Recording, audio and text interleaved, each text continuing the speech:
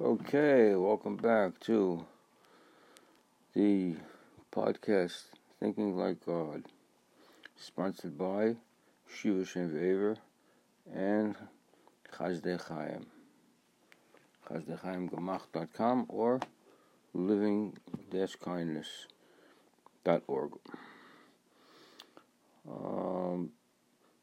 Just to refresh our memories, this podcast is covering the midrash. We're going to finish now the last two parshas and breishis, and we're trying to list the different acts of chesed that's done either by Hashem or other people, and we can see how the chesed is so prominent in Hashem's eyes. We see so far we've done the parshas and breishis, probably over 100 chesodim that we see done. So that's a very important aspect in life, is that we should be cognizant of chesed that's done for us, chesed that we do for others, chesed that we experience from Hashem all day. And this will be a inspiration for us to continue doing chasadim and to think of ways to be aware of what needs have arisen around us that needs tending to, what people need, what our families need, what we need for ourselves. Doing chesed for ourselves is also important, because that will enable us to be true servants of Hashem.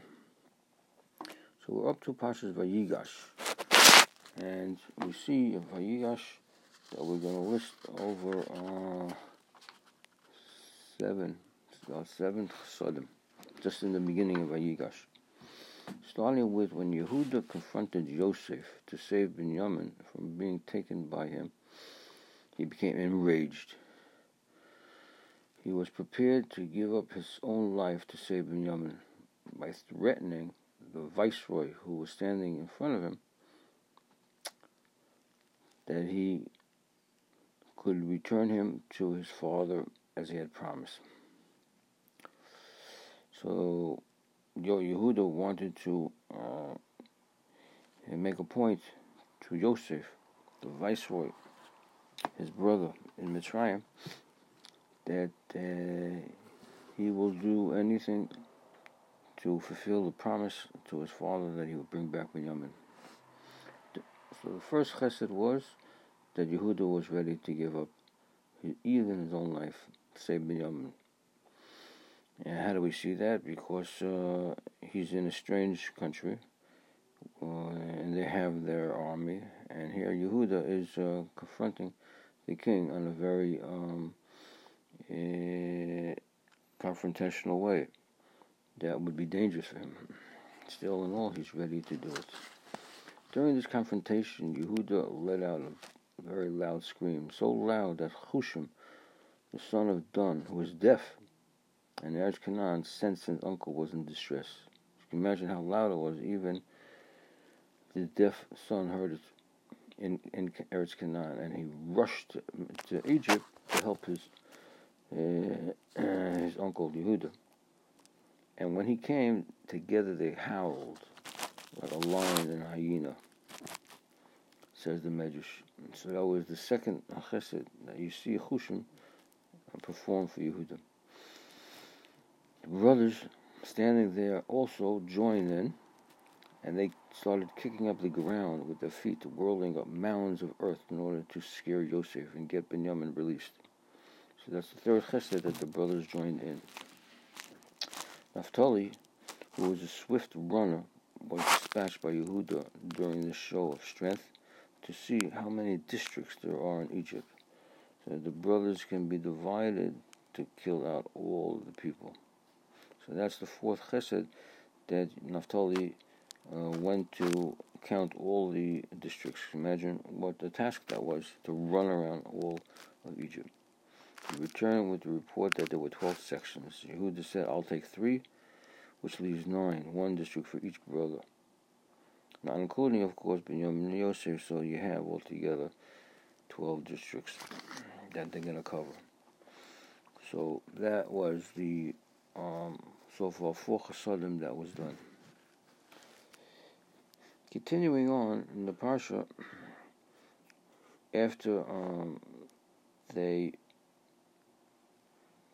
had finished this confrontation, and Yosef already could not hold himself in, he was ready to reveal himself. But before he did so, he sent out all the Egyptians that were there in the room, the soldiers, the ministers, all the servants. Why? So that the brothers would not be embarrassed in front of them when they're going to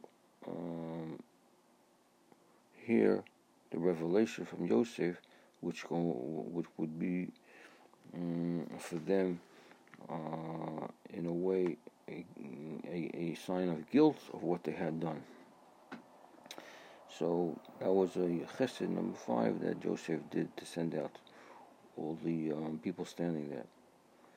The brothers were unable to answer Yosef, who asked when he said, Ani Yosef, I am Yosef, is my father still alive?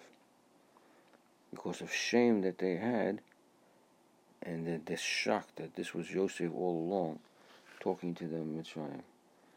This is a reminder, chesed number 6 this is a reminder to us how we will react on the day of judgment, when Hashem will reveal himself to us and announce, I am Hashem. So this is in a way a chesed that Hashem gave us an opportunity to compare ourselves to that reaction that the brothers had, and be able to imagine how it's going to be on the day of judgment for us. Okay, that was number 6. Moving on, when Yosef sent the brothers back home to tell the father the good news, Yosef told them that proof that you should tell the father that I am Yosef is that the last halacha that our father Yaakov taught me was egla rufa, which includes the law of escorting someone. So this was proof that actually it was Yosef in Mitzrayim who was all along communicating with the brothers. And only I, Yosef says, could know that fact, says Yosef. But he warned them not to debate this halacha on the way, which may cause the brothers to realize the extensive atonement needed for bloodshed. Because if they're going to discuss this halacha on the way back about egla rufa, so they may get into a blame game,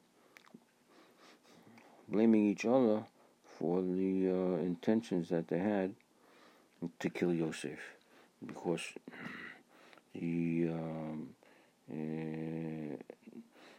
egla rufa teaches us how you have to bring bezdin from both cities where a corpse was found, and they have to swear that they were not negligent in the cause of this death, and that they have to kill a animal at that place.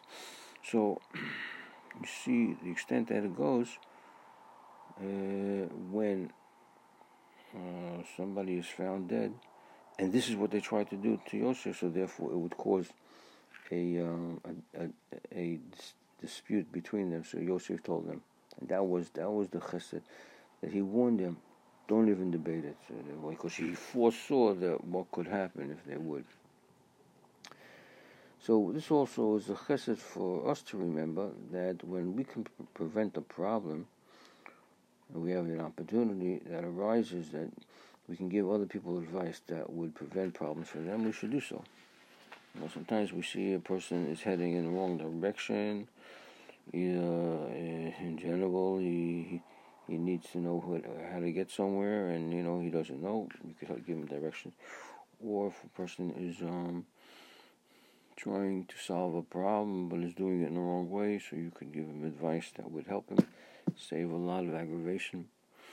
And also, if a person is going to lose money because of a venture that he wants to go into, so if you know better and you advise him, that would be a big chesed on your part.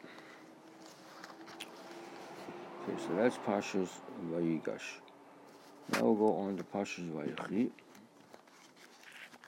and count in Vayechi or 8 chasadim we're going to count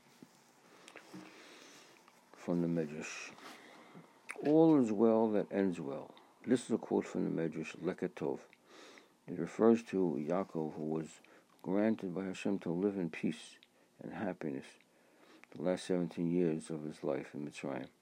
So this was a chesed Hashem granted to Yaakov.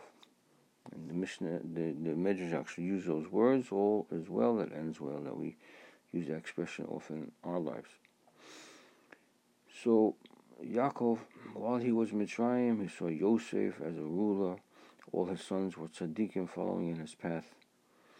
And therefore the Ruach HaKodesh returned to him, rested upon him during this time. And that was a chesed number 2, that Hashem had returned the Ruach HaKodesh to Yaakov and gave him a lot of peace of mind and ability to have nachas from his family. The third chesed, Yosef agrees to bury Yaakov in Eretz Yisrael.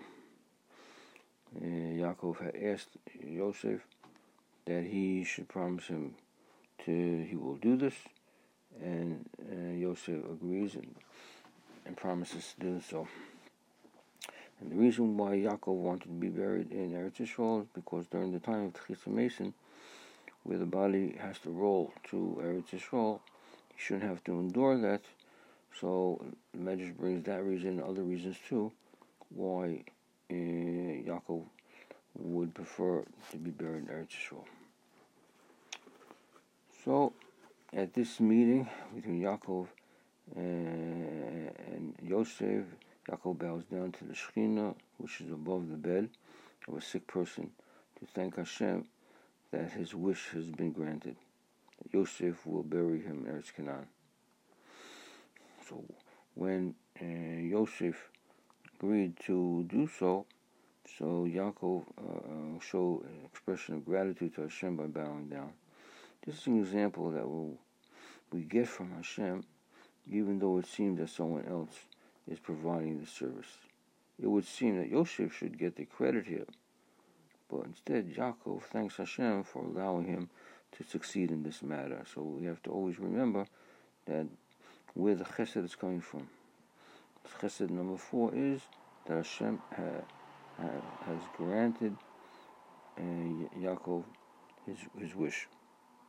And therefore in our lives also we have to recognize, even though somebody may be providing for us a chesed, where is it actually stemming from?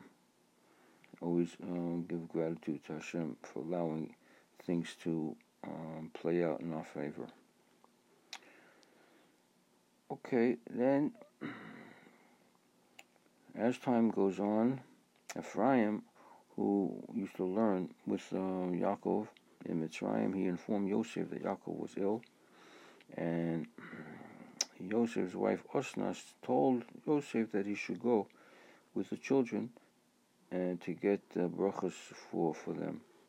This is chesed number 5, that Osnas got involved, and it seems like if she wouldn't have told him to do this, he wouldn't have gone.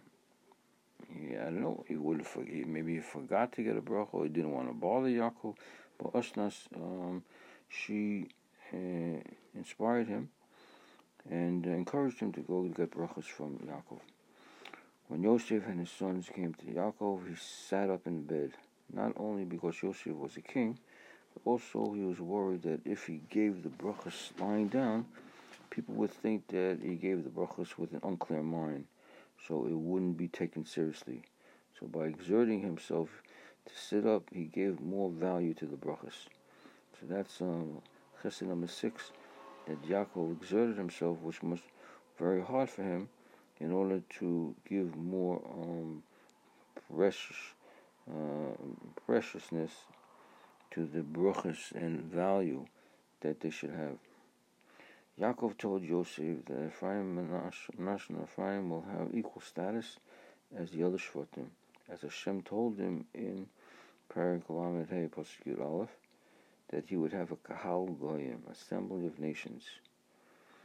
So this is what Hashem meant, that there will be assembly of nations. Who's going to be these nations?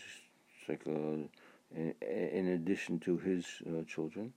So this is Ephraim and Manasseh, who are the grandchildren, who will be coming like the Shvatim themselves. And that is the chesed number 7 that Hashem had promised Yaakov, that this is going to be in the future. At that point, suddenly, it was evident that the Ruach HaKodesh departed from Yaakov.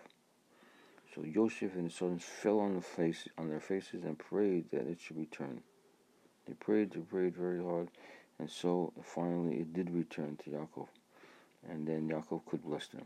Of course, without the Ruach HaKodesh, you wouldn't be able to give proper bracha. So that was chesed number 8, that the children, Yosef and the children, daven that the Ruach HaKodesh should come back. And because he had the reason why he lost Ruach HaKodesh, the midrash brings, is because he saw in the future that there were going to be some Rishonim that coming out from Manasseh and Ephraim. So he wanted to make sure that these children were legitimate, which Joseph proved, and that after they had davened, the Ruach HaKodesh came back. So you see also the power of the tefillah. Again, we see an example where tefillah can actually do something so incredible as to bring back the Ruach HaKodesh that Yaakov lost. So, having in mind all these chasadim that we see done in these parshas, it's a big inspiration for us, and it should be a schus for the organization, Chazdei Chaim, memory of Tati and Mami, who lived a life of chesed, and there were always guests in the house. There was always things that they done to help people in many ways, and we, Baruch Hashem, were able to learn from them and have also in our lives families that are Bali Chesed and Bali Amunah, and active participants in the community to help people in all areas of their needs. Okay, until next time, be well. Mitzvah, we should have a good summer, and hopefully we'll start Rosh Chodesh Elul with the next chumash, Shemos.